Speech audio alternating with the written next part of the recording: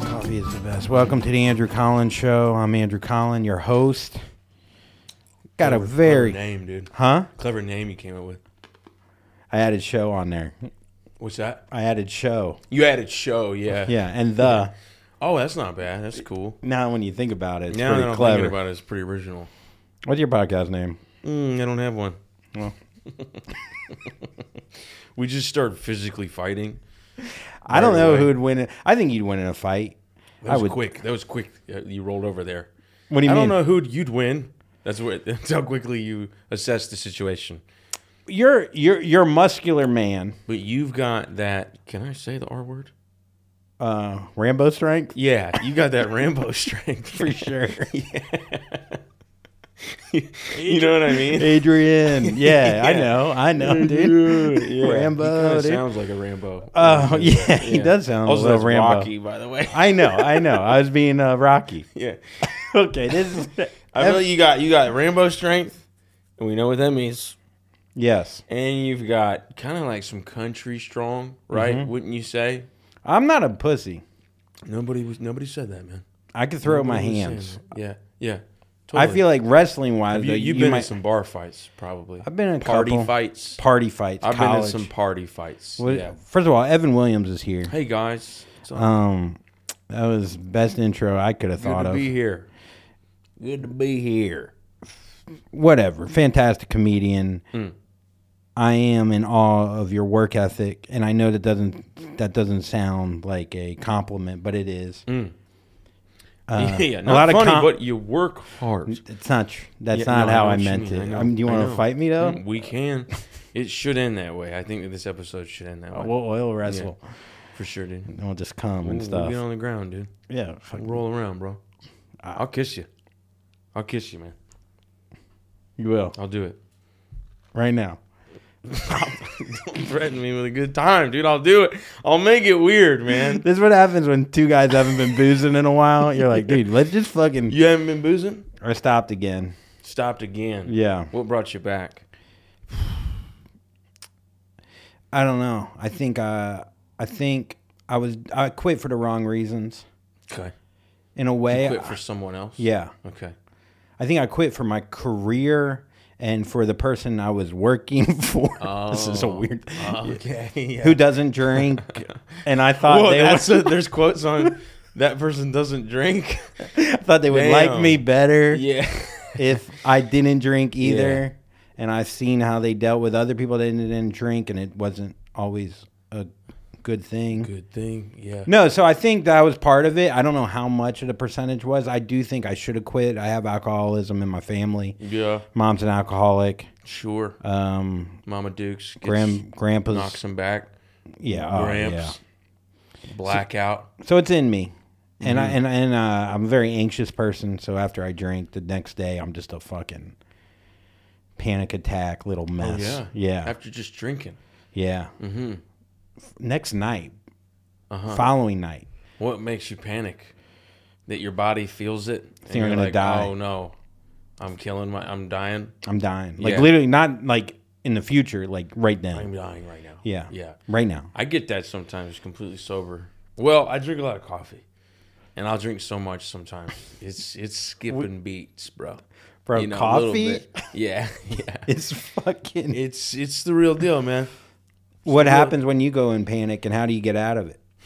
I've only had one real panic attack. And I say that because I used to tell people I had a little panic attack last night or whatever, and then I had a real one. And I was like, oh, those were not panic attacks. A real panic attack feels like when you get pushed back in a chair, and you catch yourself. It's like that over and over and over again, and you're positive you're dying. I'm 100% positive I'm dying of a new thing. It's new. It's going to be called like the Evan Williams syndrome, or whatever. Oh shit, like Lou Gehrig. Yeah, All right. dude, I'm gonna get a new Lou Gehrig going. And I was on a plane. You made it when you get a fucking You get a disease like a after weird, you- weird Yeah. disease. Which sucks because that means you made it right before your toast. Also, I don't know what Lou Gehrig's actually called in real life. Is it that- Parkinson's? No, No. It's The one with the ice bucket challenge was the Lou Gehrig thing, right? Yeah, because he loved a cold shower Loves a cold shower. I mean, after a game. athletes, Fuck, what was it? Whatever. We'll think of it. There's an A in there somewhere, right? ALS. Yes. Yes, right? Yeah. Yeah, I think so. L stands for Lou, I This think. could be completely inaccurate. That's definitely inaccurate. Yeah. Did you say L stands for lube? Yeah. The anal loop syndrome? Is that No, what it Lou, like Lou Gehrig. Oh, Lou.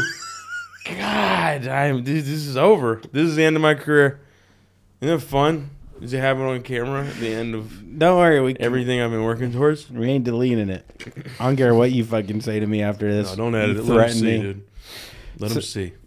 So you have this panic attack. You think you're gonna die. I'm on a plane. Oh, you're on a plane. I That's hadn't slept. Fuck. I have no problem with planes either, but that day I did. I hadn't slept, and I had only coffee, like airport triple espresso coffee, and no food. And I was married at the time. You know her. You know, sweet lady. I was gonna say the opposite.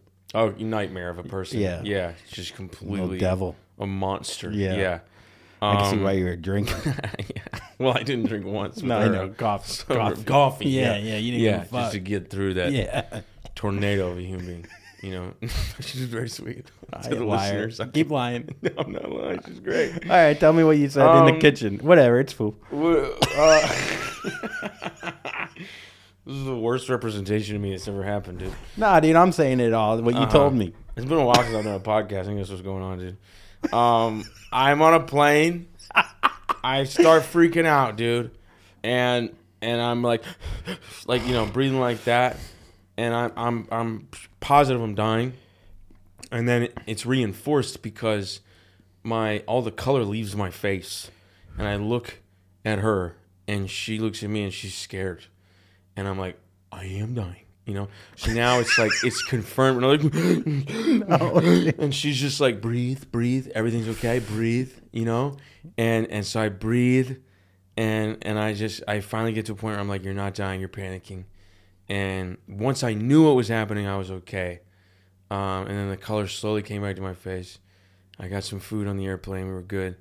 The plane lands, and the kids behind me, I noticed them. They're talking about me. Oh, no. Where are they going? Like, ooh. Yeah. They go, look, Mom. They're like imitating me, dude. I was roasted by children for having a panic attack, and Big muscle man. yeah, I'm big and strong, but you know. And from that moment, I have not had a panic attack because now I know what they feel like. Yeah. So if it starts, I'm like, you're just panicking. But I know a lot of people have a bunch of them. So, Well, what that could do, and when I had my first one was in a restaurant, anytime I'd go out to eat, I'd be like, it's going to happen again. So if I was on a flight planes, like yeah. you, I'd be like, one, I wouldn't drink as much coffee. Also, there is I some... don't anymore right before a flight. Yeah. Once I'm on and we're in the air, I'll start chugging it, dude. But, you know, that's me, dude. I have a problem, for sure. With coffee? How many coffee, you yeah. taking back a day? I take back like 3 lattes a day. You know, it's nothing crazy. But then if it's a long night, I'll start drinking some C4. I turn into this guy named Van. We dropped the E. My name's Van. And I've discovered that recently. I started partying recently. I don't know if you noticed this, like in my stories or whatever. Yeah. Kinda I don't know witnessing- what's real and what... Yeah, exactly. Some of yeah. it's sketches. Some of it's just me. I'm just going to clubs now.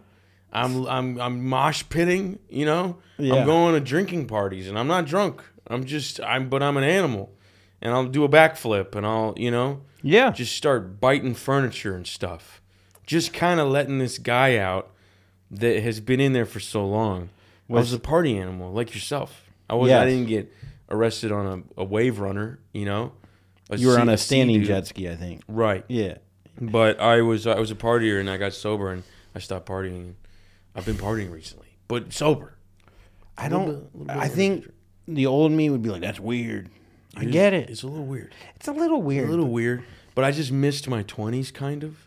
Well, you got married at what age? I was essentially married at 19, but we did the ceremony at 21. So you're an addict when you're how old? When you get sober, how old are I you? went to rehab at 19. Okay. Yeah. So in high yeah, school, that was they voted me craziest and most likely to party at age 80. That was one of our superlatives. It was a little clunky wording, but that's what it was. I got that, and in 6 months I was in rehab. So, yeah. Well, literally, no. That at 80, you're going to be partying, fucking drinking Red Bull instead. Just fucking high C punch, dude. Yeah.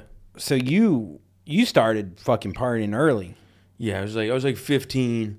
The parents divorced at like 13, and it left me in this house with my mom, who was as wild as me. And it was just me and her. And so I would throw these like keggers and stuff at like 15, 16. And she was 17. a cool mom. She was cool mom. Quote unquote cool. Yeah. Just means mentally ill. Yeah, okay? Dude. God bless her. Hilarious woman. Loved me very much, but just a wild, To everyone else in your school, she's like, dude, Mrs. Williams fucking Not rules. even that. Judy, bro. They just call her Judy, man. Yeah. Dude, Judy. Judy will buy you. Where's Judy at? Judy will buy you Zima. They come to my house, and I'd be like, what's up, guys? They're like, yeah, where's Judy? You know? And she'd come, and she'd sit in the circle, and she wouldn't smoke weed with us. She'd just be there. Kind of like what I'm doing now, Just kind of being around people who are having fun and vicariously having fun with us, Did you party as hard as you did to compete with Judy? You think because she was stealing your thunder, dude? I couldn't keep up with Juice, man. Juice was the most likable person in town. Oh, man. Yeah. And I know I saw a recent bit about you have her name or your face on your arm, right? And your face brother is gone now. We've been removing it a little at a time here. It's a portrait of them both, but it was not done well. So were they done at the same time, or did you? Yeah, same time. Oh. Yeah. So Mateo drew this banana, and I got it on me. That was Judy's favorite food. No, just like bananas. Yeah. Judy like pizza, French fries and stuff. Maybe I'll get that next time. No, Judy. I got Judy and Noah, my mom and brother. Man. They passed away when I was 19 and 20. And at about 20, I was probably 22, 23. I was new in New York. Mateo had moved there. We immediate best friends. We hung out all the time. He draws me this one tattoo. Then I'm like, oh, can you draw me my next tattoo? It's a portrait of my mom and brother. He's like, well, that's a tall order. Yeah. Okay. He's like, I need like a little bit of time. And I was like, I'm going to get it. He just adds a face to the banana. yeah, a little smiley there. A little Judy wig on top. and I'm like, well, I want to get it tomorrow. And he was like, well, I can't do a fucking portrait by tomorrow. I was like, well, I'm going to North Carolina. I'm going to go to my tattoo artist. And he's like, well, I can't do it in that time. And so I just rushed it. I just trusted the tattoo artist. I was such a people pleaser that he showed me his stencil. And it was bad. It was bad. And he was like, do you like it? And I was like, love it. But I was just for him to like me. That's how much of a people pleaser I was back then. And then he put it on me. He was like, this is good, right? And I'm like, it's so good. Such a good thing. Yeah. And then he did it, and I went home, and I cried. Yeah. I literally cried. I went in the bathroom, and I was like, this is on me forever. Like, that's on me forever, dude. And so I'm getting it removed now, but it's very expensive. It's not going to be expensive for me now. I think I can, like, if I make, like, Instagram stories about it, I can get, like, a discount at, like, a local, So I'll whore myself out to get it done for free. But before that... Would you get it redone? Yeah. Yeah? Over the same arm, maybe? Yeah, so I'm gonna fade it enough. I would have to get, like, 14 sessions to get it completely gone. Damn. So I'm just going to fade it enough that they can you slowly have to erase your mom and They're slowly fading away. Like a photograph in, like, Back to the Future. Yeah. Like, if I don't introduce my mom to my dad, she disappears. Dude, the idea that you saw the stencil and you saw that it was terrible. And then they have to trace it to your arm. Mm-hmm. They, like, stick it to your arm. There's so many steps of the process that I could. Yeah. Oh, haircuts. Haircuts. I'll tip the guy more the shittier it is. I don't know what that disease is. It's opposite logic there, but I get it. I'm like, maybe with this money, he'll get better. Yeah. Maybe we'll use this money for classes. So you got silver, and then essentially you got married. Yeah. And then your mom passes away. I got married. You did get it. Even essentially. Yeah. Literally, man. Hypothetically, you got married. Like, no, our families sat together, and a priest was like, you guys are a thing. Yeah. Was your mom alive then, or did she pass? She was not. No, she passed. I was newly sober. I was newly in a relationship with, future wife. Yeah. And I didn't even really get a chance to introduce her to my mom because she passed away like a month into me and her being together. So, yeah. And then your brother a year later. Brother was a year before. A year before. Yeah. Yeah. Jeez, that's heavy. It was a wild couple years. Yeah, that's yeah. Yeah, it was like brother, mom, aunt, uncle, grandparents. Yeah, it was a lot. At one point, my dad was just like, I was like at a funeral. I don't even remember which one it was, and he was like, "Hey, I just need you to know that this isn't normal. Like, like, yeah. you might think this is normal because like this is all you know, but like it's not. There's a lot of people. There's a lot of people. Usually when it's that many people, it's like one wreck, Like they all died like in a bus. The Punisher, like, people like the mafia came to our like summer home, and no, this is all natural causes. This is natural causes. So I don't even have like a revenge path I can go on, like the Punisher. Just between you and God, boy. It's just me and I'm just like fighting the air, dude. Holy shit, man. That's like So then you're like, all right, might as well try stand up. Might as well get into that. Might as well get into. Let's try that out before therapy. That sounds about. I did right. that. Yeah. Let's self-deprecate until I feel okay. Mm-hmm. Yeah. How'd that work out for you? The therapy or the stand up? Stand up before therapy. I'm better than therapy. Yeah. No. I mean, I was so happy to just have an identity at that point. For sure. Whatever it was. Right. And there was no. I didn't have to go to school. I could just go do it. Same. Yeah. And that's why I loved it so much. You did some school. You were in university. In Florida? No, in New Orleans at Tulane. New Orleans. I cheated on everything. Absolutely. I didn't learn one thing in college. I was a business major. Like, I got a degree, but I just... Yeah, you did. You got a bachelor's. Yeah. Wow. Cheated. I never would have... If you gave me just thousands of dollars, I never would have guessed that you finished college. I showed up at graduation, and everyone's like, what? Like, no one... Did you finish on time? No. Okay. But that's the funny part. I could see you as a Van Wilder. Like, I could see that. It was one more summer after that. But my dad and my mom came to the graduation. They gave me a diploma, but there was nothing in it. But I was so insecure that I needed to be part of that. But I needed 6 more credits. So I was like, yeah, I should graduate. But it wasn't a real graduation. Then I graduated that next summer. Or that following few months. Interesting. But why would I even invited them to come to the graduation that wasn't real? It's not real. Yeah. I was really fucked up back then. New Orleans will do that to you, I've never been. It's I want to go.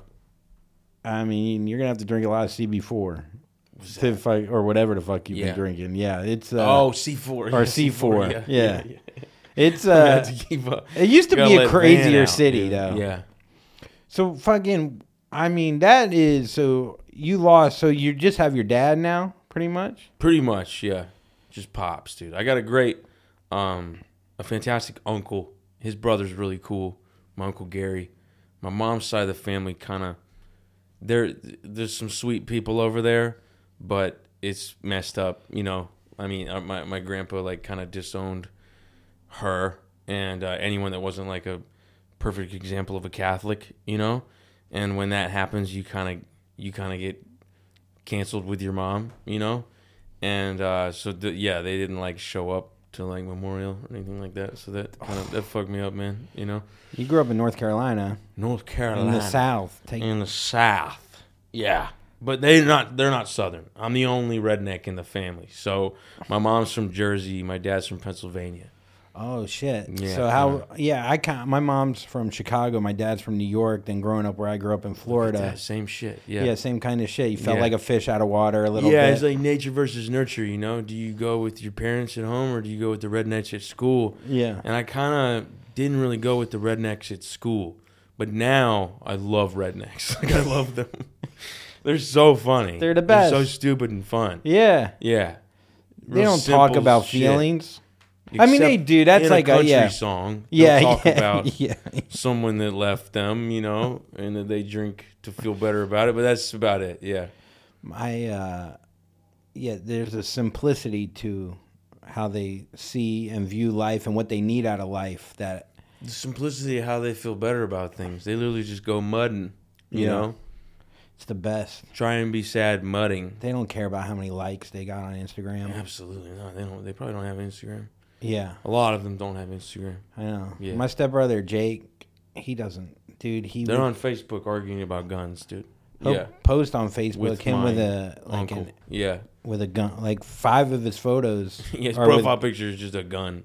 it literally A is. lot of times that's actually true. I swear it is. Yeah. I'm not even kidding. Our buddy Scott Chaplin, he has a joke about like this guy named like Dale or something. Like he just always posts racist stuff, but his profile pic was a motorcycle, like a dirt bike, and Scott just feels like it's Dale the racist dirt bike. You know what I mean? It looks like a dirt bike saying all of it. Yeah. Just saying like slurs. Yeah. The man, he just fishes. You know, he goes surfing. Mhm. He feeds our fucking mini horse. You have a mini horse? Yeah, just had a baby. Not a pony, No. a mini horse. Yeah. My dad, who's a How Jew big's a from mini Flushing. horse? Huh? How big's a mini horse? About half the size of a regular horse. It looks like a donkey, but it just, Yeah. It looks like mini-me, literally, but for a horse. So it still has the majesty of a horse, because donkeys look kind of Yes. Rambo, Yes. right? Yeah. A little bit, dude, a little Yes. bit. Yeah, it does. Yeah. Okay. And my dad, it's so funny because he's like a Jew from Flushing, from Queens, Mm-hmm. and now, with my step family, he married she's actually from Were you Pennsylvania, gonna but say a slut? Is that what you're gonna no, say? Okay. no, You said a slut. He married a slut, and so you're stuttering. You're like Porky Pig. You're like, he married an honest woman. I think what it was.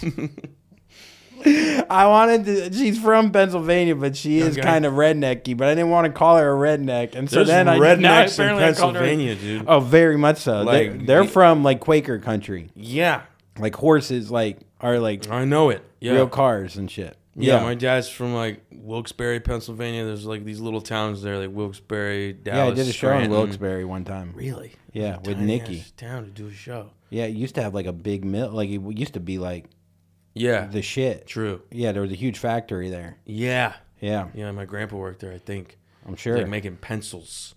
I'm pretty sure. Yeah, I think so. Yeah. Good crowd. Good crowd, probably. Yeah. Friendly people. Very friendly people. Yeah. But if you drive 30 minutes into the woods, it's just rednecks, hunting and It is interesting. guns on the You can find rednecks anywhere. cab of their truck. Everyone thinks it's just in the South. No, it's just People are like, 30 how's there minutes into the Confederacy woods. flags? Yeah, just Yeah. go to the woods. Mm-hmm. People say Florida's not the South. Go 30 minutes from the ocean. You're going to see the Florida's most the South. Yeah. It's a weird South. It's a wild, like, fever dream South, I think. It just gets a lot of shit for Florida man, Yeah. Florida man is a wild... He's like a cryptid at this point. He's like a Bigfoot and Mothman and Florida man. There's Chupacabra of the South, there's a lot of different Floridas, starting in Miami, then you work your way up and it's just every county is its own thing. Yeah. And Yeah, I haven't experienced all of the Floridas. yeah, it's fine. Pensacola. Where I grew up, it's a very different Florida than South Florida. What People kind in South Florida laugh at it. Yeah. Yeah, For what reason? just backwoods, Oh, all the okay. backs. All you the know, backs, just like Everybody's walking backwards. It's like you live in Port St. Lucie. Like it's like one of those places. Okay, It's like, yeah. bitch, you're like, you like fucking smuggle prescription drugs. Like 100%, you don't do yeah. shit. Yeah. Miami loves talking shit about Central Florida. I guess the other way around too. They're like, they don't speak English. It's one of those things. Yeah, it's just racist. Yeah. I was actually thinking about like how much content you put out and how like hard you work, and then I was like, oh, you have like no family. I wasn't expecting that to go that yeah, way. yeah. You'd be like, you're talented and a hard worker. It's like, no, you're an orphan. Yeah, your whole family's dead, dude. Oh, no wonder. No wonder why. You don't ever have to make a phone call. Nope. Look, me and my dad, we text. He's on every app. He's on TikTok. He's 74 years old. He's posting just videos of him hiking on TikTok. Oh, love it, you know. Just fucking A lot of people follow doesn't him. even check He this. probably follows you. He follows anyone I've ever encountered.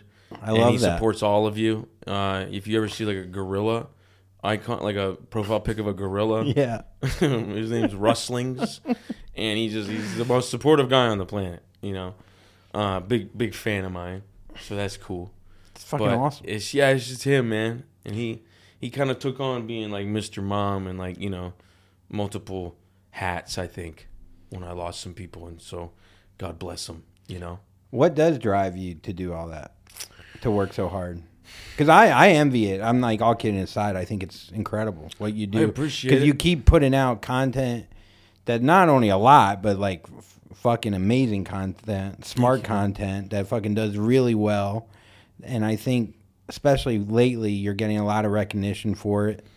And I only see your career fucking going great. And it's really awesome to see. I will chug on a protein bar in a couple weeks and die, you know, but Yeah. then it'll really take off. Like, Honestly. people kind of pick up on like the sketches. I'll get like 1 million followers like once I'll Tupac the comedy scene, you know. But I thank you. I'm obviously really bad with compliments. Yeah. Yeah. No, it's, I mean, I'm I bad at appreciate usually it. giving them, but the older I get, the more comfortable I am just fucking giving out love without a joke at the end, which is hard. You know, I like this new Andrew, and I wanted to talk about that as well. But first, I'll just say what drives me. I just really, really, really want it, man. What do you want, though? I want to make movies. Yes. And I do need money to do that, and it would help to have, like, you know, fans to do that because they could support and stuff.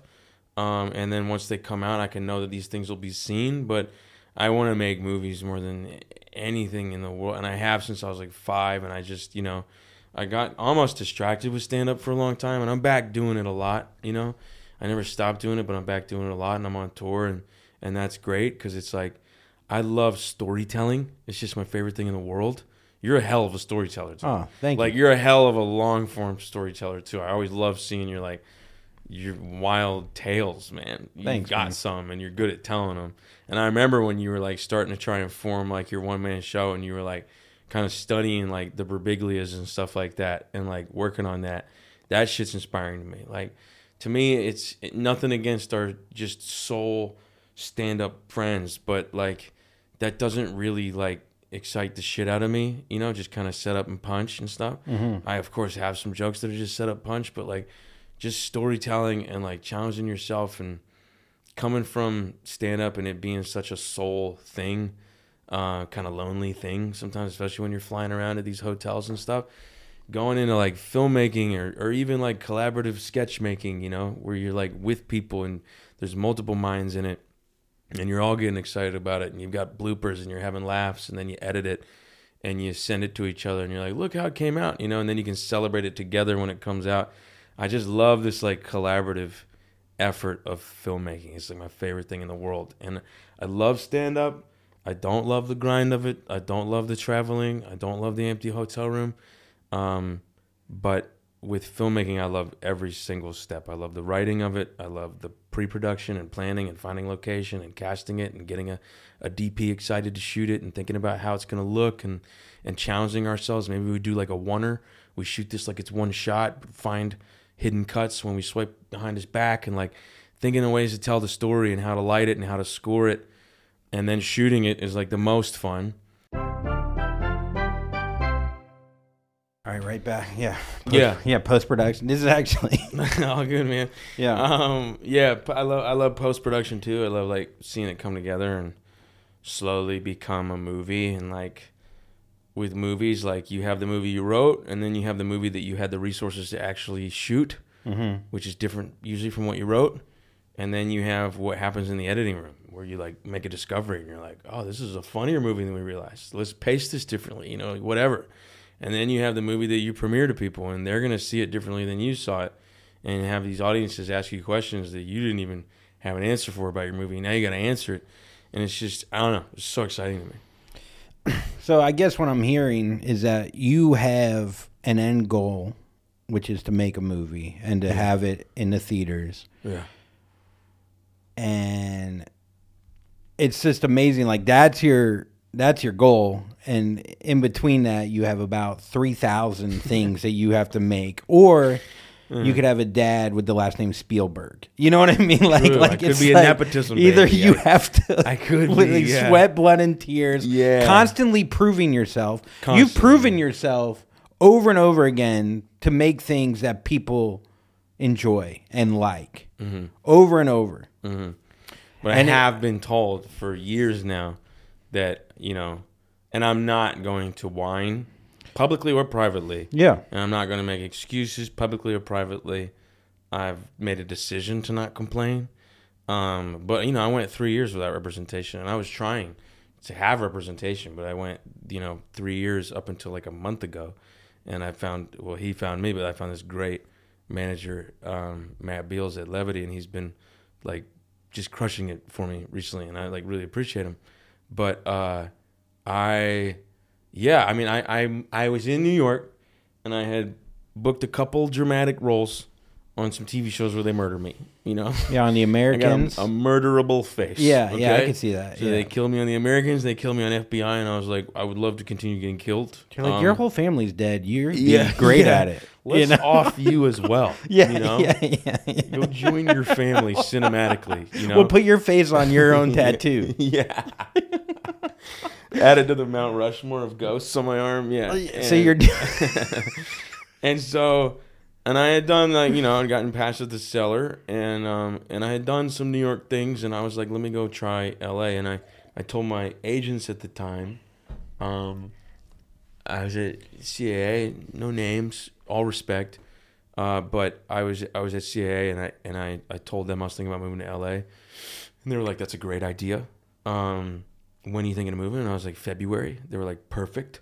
That's the beginning of pilot season. Mm-hmm. So we'll reach out to all the casting directors before you get there, and you'll be lined up. And I got here in February of 2020 with my wife at the time. And I went on one audition, and it was okay. And then no auditions were coming, and my manager at the time reached out to them and couldn't get a hold of them, and then like demanded to get a hold of them eventually.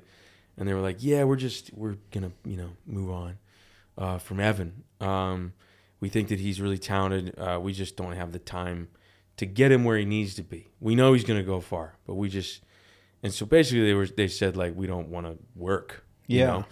And so I was like, okay, all right. And I was like, this is the corniest thing in the world, dude, so, like, buckle up. But I was having a meltdown on the street. I was, like, walking up and down Hyperion Boulevard because I went to an open mic, and it was in a bar... And it was noisy, and it was like my first time I was going to be on stage in LA. And I went in there, and I looked at that, and my name was in like 10 comics, and I just turned around and I left. And I was like, am I going back to open mics? Like, that's okay. I'm not above open mics. But I just felt so low that day. And I just started walking home, and I was just walking, and I was like, what am I doing? Why did I come here? Why did I fucking come here? Like, I know some people here, but I don't really know people here. What the fuck am I going to do? And then I realized I wasn't thinking, I was talking out loud. And I said, what am I going to do? And then I was lit by this, like, blue neon light. And I looked in this storefront. Mel's Diner? It was no. It was some like boutique. I'm just guessing. I'm just guessing. Throwing wild things out there, dude. That's cool.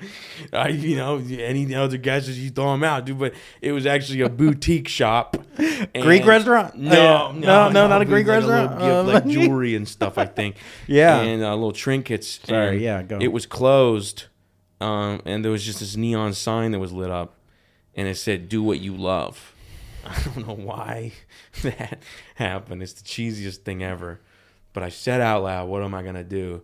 And then a literal sign said, do what you love. And I was like, okay, all right, okay. So you bought a dirt bike. And I bought a dirt bike, and I did cocaine again. I finally relapsed and tanked everything. But you filmed it all. Career. First viral video. No, so what do you do with that? Because a lot of people have these epiphanies, right? But then they go home and they play God of War or whatever. Because behind every epiphany is a lot of hard work. Yeah. You know what I mean? Like, and whatever you do. Yeah. So it's like, okay, so you get this moment. Yeah. You see the sign. Mm-hmm. You're walking back home. You're like, no, this is all happening for a reason. It's all connected here. There's a higher power of something coming at me here. Mm-hmm. Yeah. So I just realized, like, you're never going to have trouble with, like, answering the question what you love. If you love it, it's very clear. Mm-hmm. And at that time, I didn't love stand-up. So I stopped worrying about getting on stage for a little bit. Yeah. And I went home and I started writing a horror feature. I want to make a horror movie. I'm a huge horror movie fan. And then, like, a week later, the quarantine happens. And so we're all stuck inside. So this break that I was secretly about to take, the world was taking it all the time. Yeah. And I was like, great, I don't even need to, like, say that I took a break. Like, I don't even have to be ashamed that I'm not doing it because nobody's doing it. Yeah, you're literally about to be like, I retire. It reminds me with everybody. What's the movie when he's like, I'm gay, and the plane's going down in Almost Famous. Yeah. Almost Famous. And then the plane is fine. They're like that. Wait, you were what almost was that? Yeah. I'm never doing stand up again. They're Fuck. like, well, now no one is. But what were you saying? I'm like, nothing. I was like, I can't wait to do it again. So you have this epiphany to make a movie. Now COVID. Then COVID was like, nah. And so I was like, all right, well then what can I do? I can't get on stage. I can't get on a set. Let me just start posting my stand-up. Somebody told me, Mike Feeney told me to download TikTok and start putting stuff there because comedy did well there. And I was like, okay. And so I started putting my jokes up there. They did okay. And they started doing good, and then they started doing great. And then I ran out of jokes. I ran out of jokes. Yeah. And so then I started looking at my notepad, and I was like, this joke did well one time. Let me shoot that like a sketch.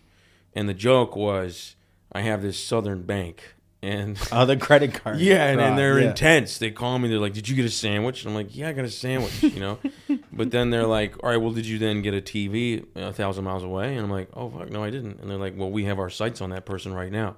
Would you like us to take the shot? And I did it on stage, and the crowd liked it okay. But this comedian, Lafayette Wright, remember him? Yeah. He came up to me and was like, that's really funny. You should keep doing that. But then I never did it again.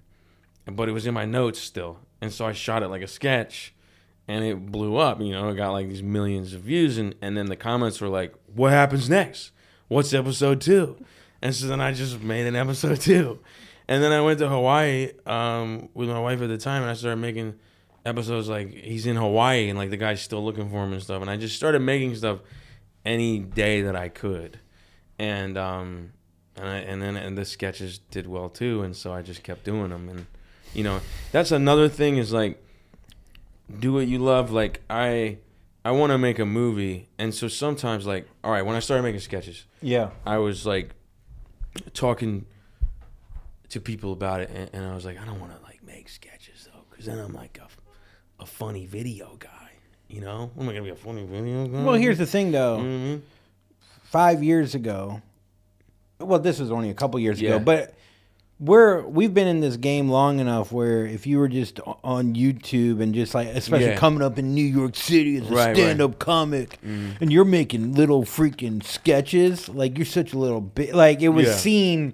It was a completely different world just 5 years ago in regards to trying to get viral. You were still waiting for gatekeepers to like Comedy Central to fucking give you a half hour, and then you get an hour on each, and like all this. It's completely different now. But still, that's in your brain. Those thoughts.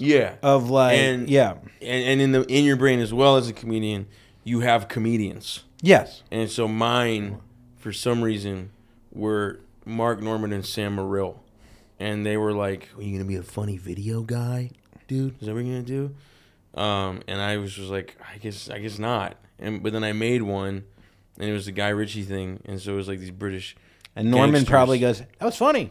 Exactly. That's the weirdest part about all of this. Like, is these people in our heads actually would like the creative literally shit we make because they couldn't do it. Yeah. Yeah, the two in my head both personally reached out at one point. Dude, and were like, hey, I love what you're doing. It cracks me up. And I was like, what is What that? is Why did it, I do dude? that, dude? It's the same guy that stenciled. projected- Yes. Yeah, dude. Yeah.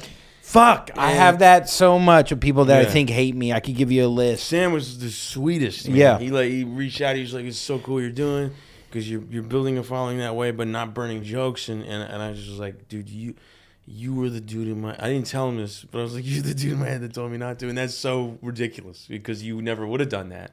I just saw him as like, one of the like prime examples of like a great stand-up.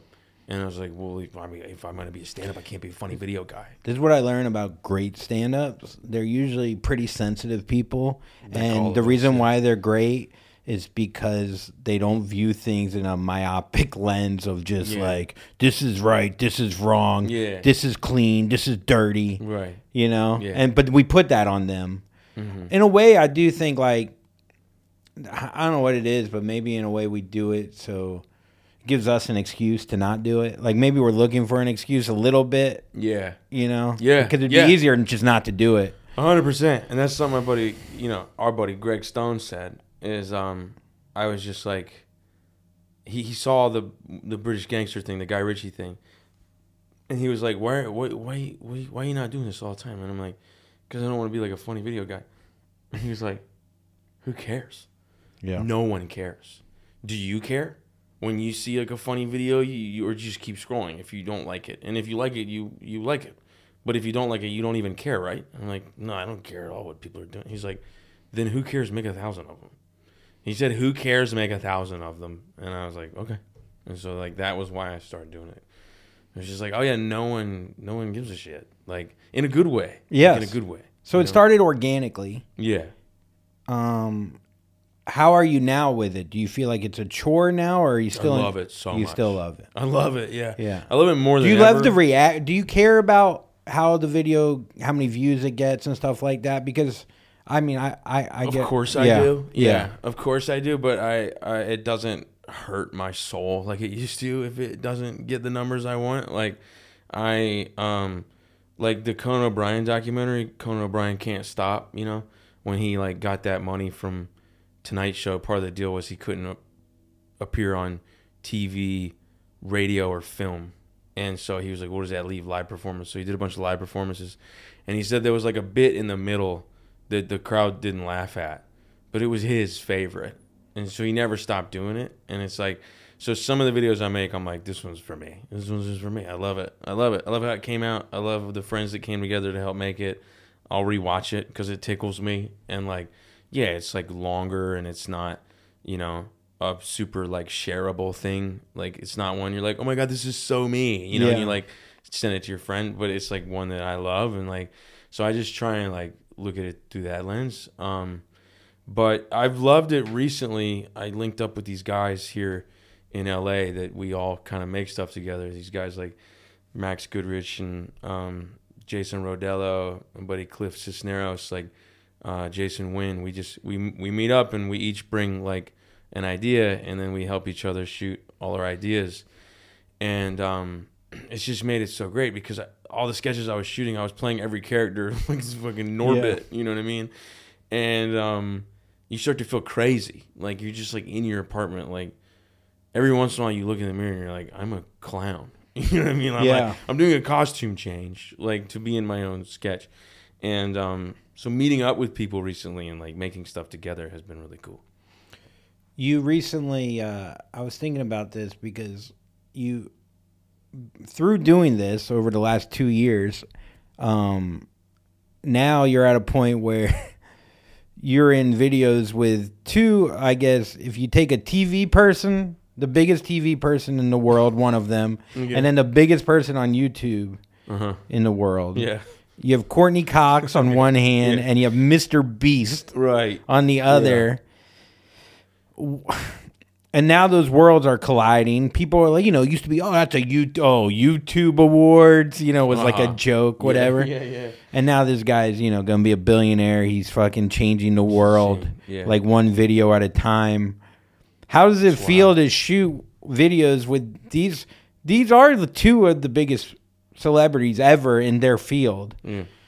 Does it feel surreal? Do you feel like an imposter a little bit? And how are they as people? And like seeing them and being that close to the sun, I guess. Does it feel more attainable that you can get to, maybe not that point, but to a point where, you know, you're in those kind of conversations, you know? Yeah, it's wild. It's just like it was especially those two people were a bit of a whirlwind, you know, of a time. Because like I said, like meeting these new guys, like we got together and we brought ideas and we shot them. The very first time we met, I shot one about like a hangover. Another person shot one about like when someone steals your joke, like at a party, like goes to another group and says it and it crushes. Yeah, I saw that. And then another one, Max, had this idea for Drake, like this little Drake clip he saw to kind of edit himself in it. And it looked like when Drake reaches out of camera, he reaches in to Max's scene and like messes with his drink. Okay. And then that, I played the hand in that. All right. I'm just a hand. I'm Drake's hand. But that's the beauty of doing a group thing, though. Sometimes you just have to be the backup quarterback. Absolutely. Because the next one will be, hand. I was happy to be the hand. And then that just happened to really blow up. And then everybody started making their own version of that, including Courtney, including Mr. Beast. And so these people were like, can you come over and be the hand? Oh, wanted me to be the hand. Courtney was a little different. You know, there's mutual friends with her and I, and then you know I've been over there a few times now. She's super great. Like she's just sweet, down to earth, very ADHD like myself. She's all over the place, and so it started with that, and then it kind of built. And same with Mr. Beast. Like it started with that, but I brought some other ideas on that trip, and he loved them, so we shot them, and like. To answer your question, it's ballsy to bring ideas, though. Yeah, apparently right? He says no to a lot of them too. So it was like it was cool that he was down. Like, what about my left hand? Yeah, yeah. I was you like this? Game, like, it's my foot. Yeah, all right. Like, whoa, dude, buckle up. It's my foot this time. No, but dude, that's fuck. I mean, you got to a point where you go, all right. I don't know. I feel like apparently you take failure or rejection. Maybe you actually take it horribly, but you still put yourself in these positions where it's like it could fail. Yeah, and you're I like, try to take it well. I'm a sensitive man too. Same. Yeah, and I wish am I wasn't. anxious, and I had a lot of imposter syndrome for a long time. I mean, it was almost like any stage I got on, or especially any set, because that was like transitioning from stand up to acting. So when I started getting acting roles, it's like, dude, you don't belong here. Like, but you did the work. I remember you going to acting school. Yeah. I remember seeing you in the Upper West Side sometimes, and you're like, oh, yeah, I was in acting school. Yeah. Like, you've done the fucking work. But still, so helped a lot. Yeah. And then just putting myself in front of the lens as much as possible until I was desensitized to it, you know? And I'm still learning. I'm not like fucking Philip Seymour Hoffman. Like, I have a lot of learning to do still, and I love it. But making videos with those two that you mentioned is really inspiring because they don't need to do shit anymore, dude.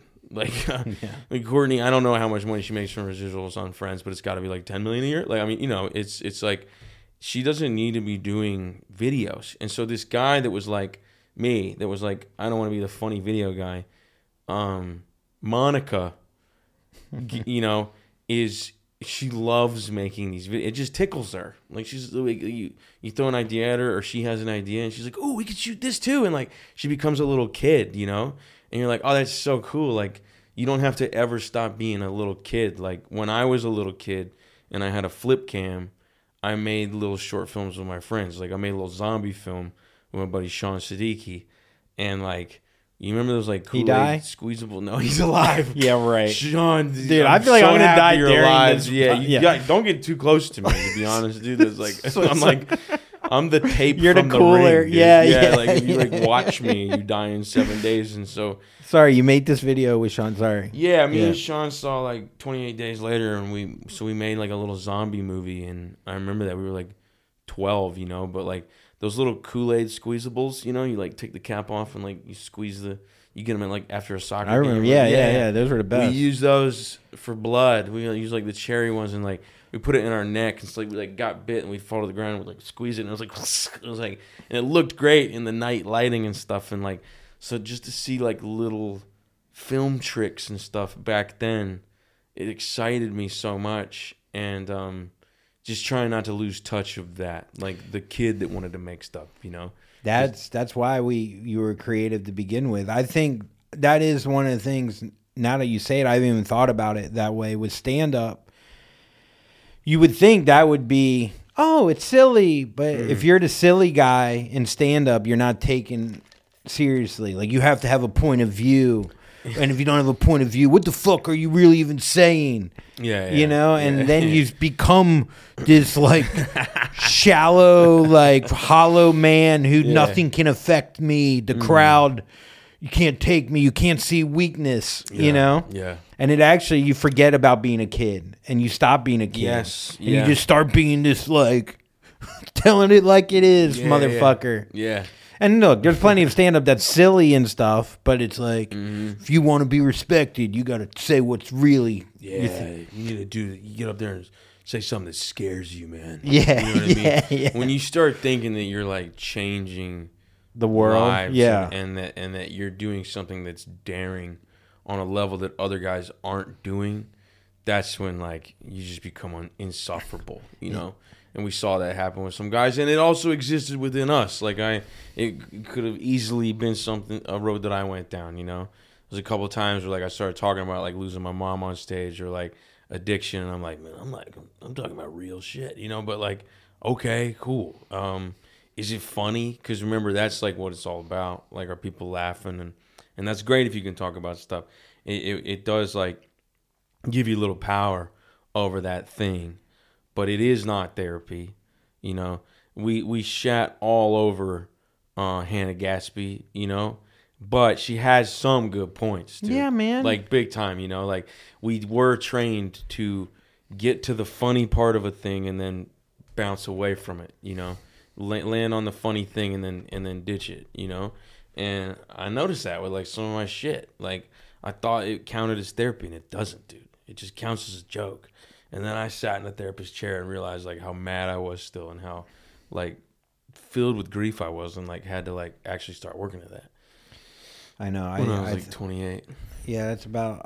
I think I probably didn't go to therapy for the first time. I went when I was a kid when my parents got divorced. 13 as well, you said? Yeah. Yeah. And I remember I told the therapist that my dad is thinking with the wrong head. When I was like 13. Good joke, not a bad joke. Yeah. That's probably my first like talking about your dad's dick though at 13. Well, where did I hear that from? Right. Obviously, I heard it from him because he always bragged about that cock. No. I heard it from my mom talking shit about him, you know? Oh, yeah. I'm sure. Yeah, probably. You know? Yeah. But like, so that was like and then I didn't really go to therapy after that, after I crushed. And I was like, all right, I'm good. Yeah. And then, I went at like 34, 35, and then... You know, a lot of people, they ask, I don't need to go to therapy, whatever. It's like this whole, like, whatever. I do think that therapy, more than anything, I think getting the foundation of what was my family like, just your whole, like, history and, like, why are you that way? Then you kind of build off of that. Yeah. Big time. And I think those first 5 to 10 sessions are so fucking important just to have a base of so then you could at least go to that no matter where you are. Yeah. And no matter who you're talking with, like you don't necessarily need to do those first 6 sessions with your next therapist, you know, because it's like work you've already done and can kind of consolidate that stuff for them. Like I got a new therapist recently and he just steamrolled me, man. He didn't need like all the history. He just like saw through it and it was just like, he was like asking me about my mom and stuff because like I was in like a relationship that was like, you know, maybe a little toxic, and he was like, oh, you want to fix people, you know, because like you feel like you couldn't fix your mom, and like I was like yeah, and he's like, why you like you're pushing me away right now by like laughing, you know, and I was like, yeah, I mean sure, nah, you know, and he's like, you're doing it right now, like you're stressed, and so you're moving a lot. I don't know if you noticed that, but you're moving a lot and you're sighing. And you're laughing because like you don't want me to help you, right? You don't let anybody help you, and I'm like, dude, what is happening? You know, dude, there's like Goodwill Hunting. Yeah, literally, it's not your fault. Not you too, yeah, man. yeah, it's not your fault, dude. And he was just like, yeah, you're not letting anybody help you. I was like, no, I'm not talking to my friends right now. He's like, why aren't you talking to your friends? I'm like, I don't think they can help me. He's like, do you not think I can help you? I was like, maybe I do think you can help me. And I'm like afraid you're going to help me. And I don't know what that's going to look like if I'm helped, you know? And then he just was like, you blame yourself for your mom's death? And I'm like, no, definitely not. And he's like, do you blame yourself for your mom's death? And I was like, I don't think so, man. I don't think so, honestly. He's like, do you, though? And I'm like, holy shit. Is this a credit card fraud? Yeah, hi, sir. Yeah, I fucking broke down, dude. Dude. And it came to terms with that. Holy shit. I thought that I could have been there more. And like, I had feel that never way even sometimes. admitted Yeah. that to myself. Yeah. I didn't know that Well, was it's true. it's a very dark thought to think about yourself. Yeah. That's a hard thing to swallow for sure. Rough, dude. Yeah, man. And then I faced that, you know. And what is on the other side of that? On the other side of that is like, so you say like you push people away, you don't want to be helped. mm-hmm. What's the fear of being helped? Like, what's the feeling behind that? Like, once you're helped, are you not as funny? Or are you not as much? Guy, not thinking I deserve being helped. Like, just thinking like, no, this is who I am. Like, I'll have like this weight on my back is part of my character. You know what I mean? Mm-hmm. And like, yeah, I don't fully have the answer to that. Yeah. But I walked through a lot of that with him, you know, since then, and like, faced that, you know.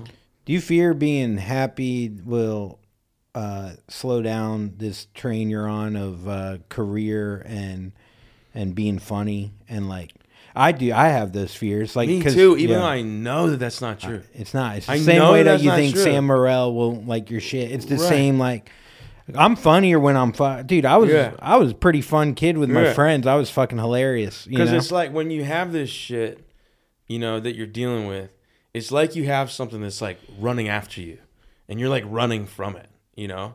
And when you're running, you're like crushing it. You're like, I'm not going to look at that. So let me look at this script and let me write this sketch. Let me make sure we can shoot that tomorrow and like book this stand-up thing and promote it and like edit this. And like, I had no time to think about that thing that's behind me because I've been like running like crazy. And I guess, there's like this fear that like, well, if I fix all this shit in here, nothing's going to be chasing me. I'm just going to be still. And is that guy funny?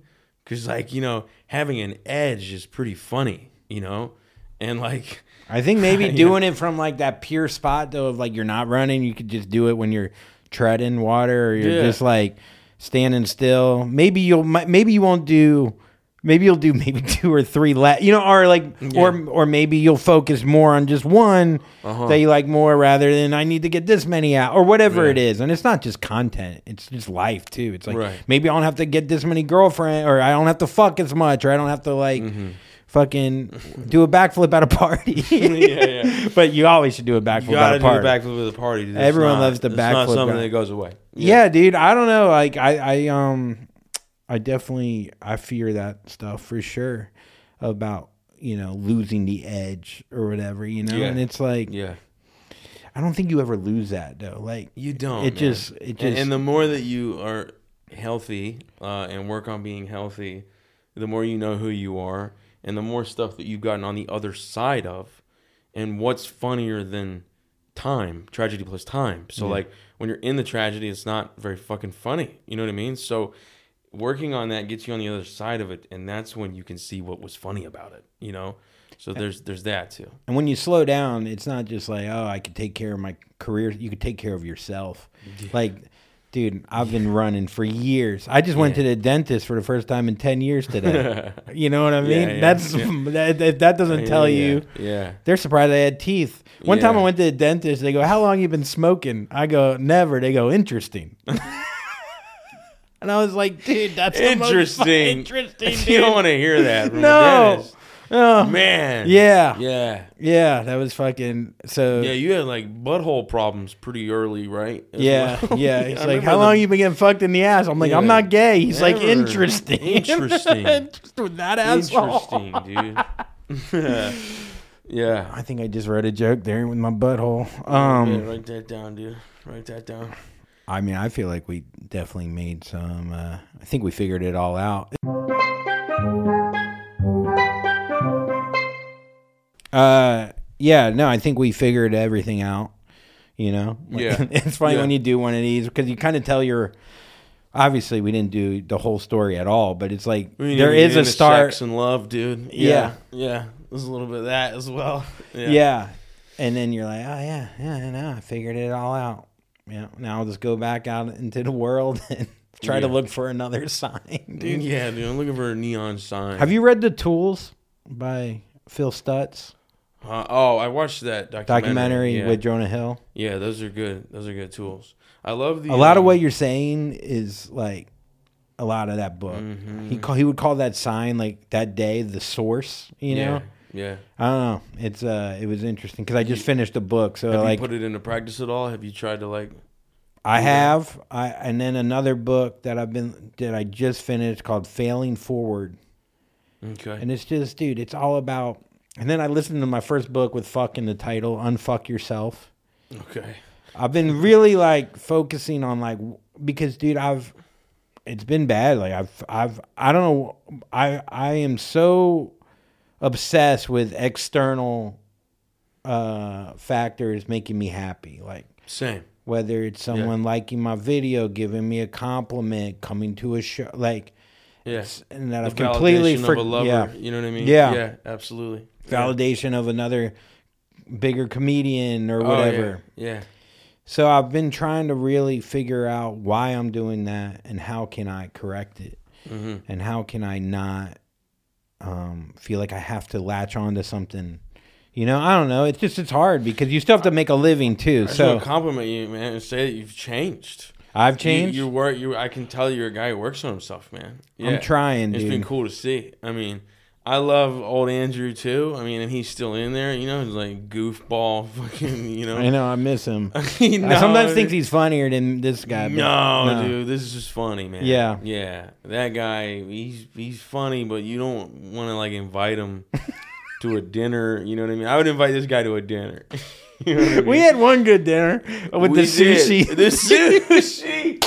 That's one of the funniest videos I've ever made. Yeah, dude. I can write a script that's what I think is the funniest thing ever. It won't be as funny as putting sunglasses on a sushi conveyor belt, waiting for them to get to us, putting them on and saying, let's go. Let's get out of here. Dude, anything could be on I'm going to repost that today. I'll repost it. That was great, God. dude. Right, so you should put that at the end of this episode. You should put that. Oh, that conveyor. Yeah. Well, I wanted to end with I did this thing where I did it as a random thing a couple weeks ago where I asked ChatGPT. Oh, okay. What questions it would ask you to see how much better the computer is than me. So after I eat a dick, I'm like, well, at least I can end it with some. A lot of people won't answer them because they come out of my mouth and they sound You asked GPT. Yeah. What to ask Evan Williams? Yeah. And they had things? Yeah. That's so funny. Yeah. Man.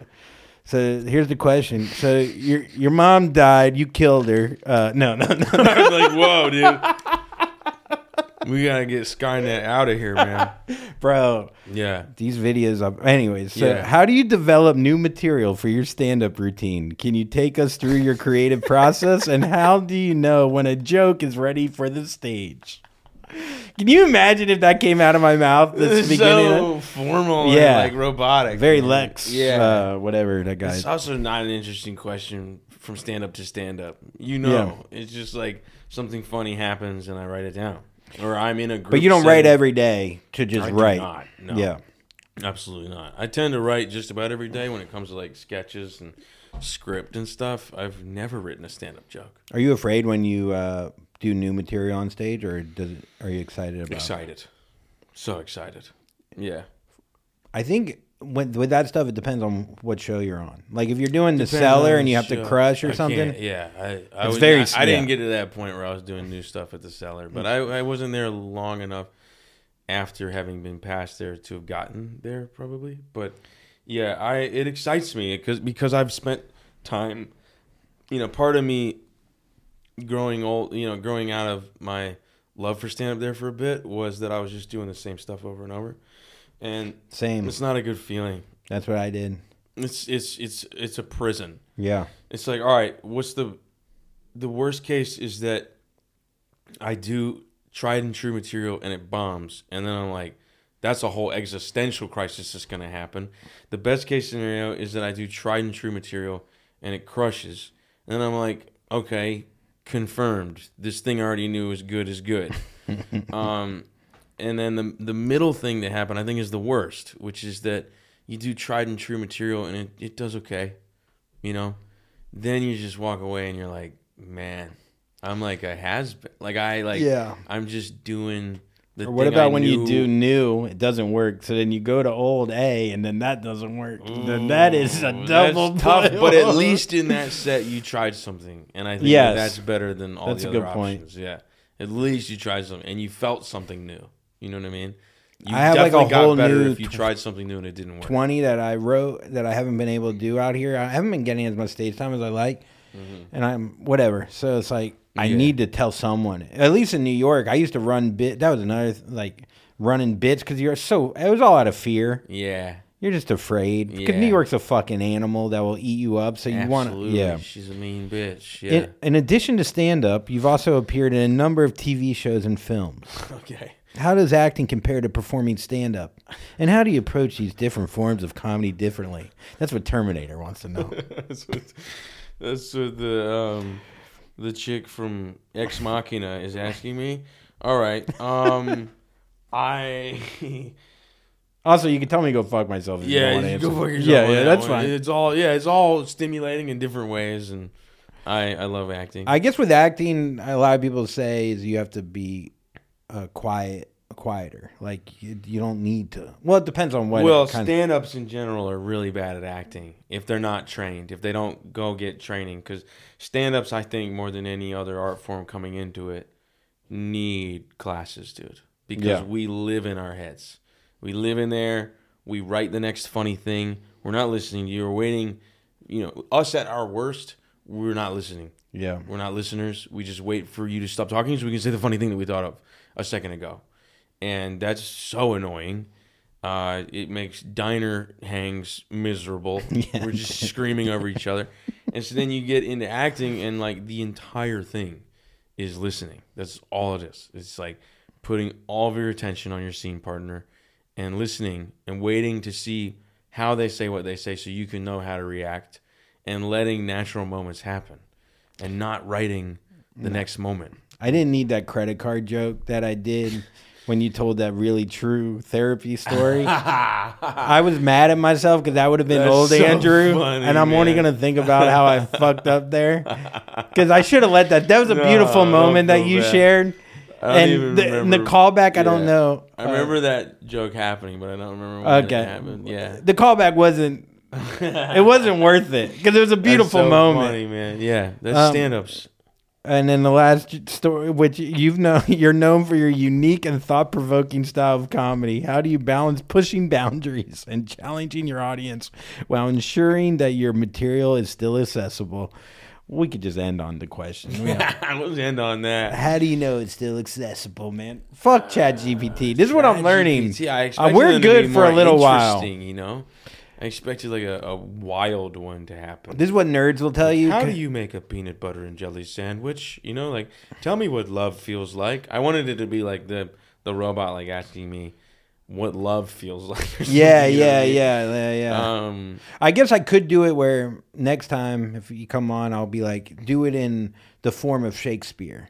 Yeah. Or like in the style of Shakespeare. Yes. That's what they tell you. They go, you got to keep pushing the computer. You got to keep, like you could keep going, Yeah. and then eventually they'll like get to where you want to. Yeah. But it's like, figure it out, bitch. Like, Yeah.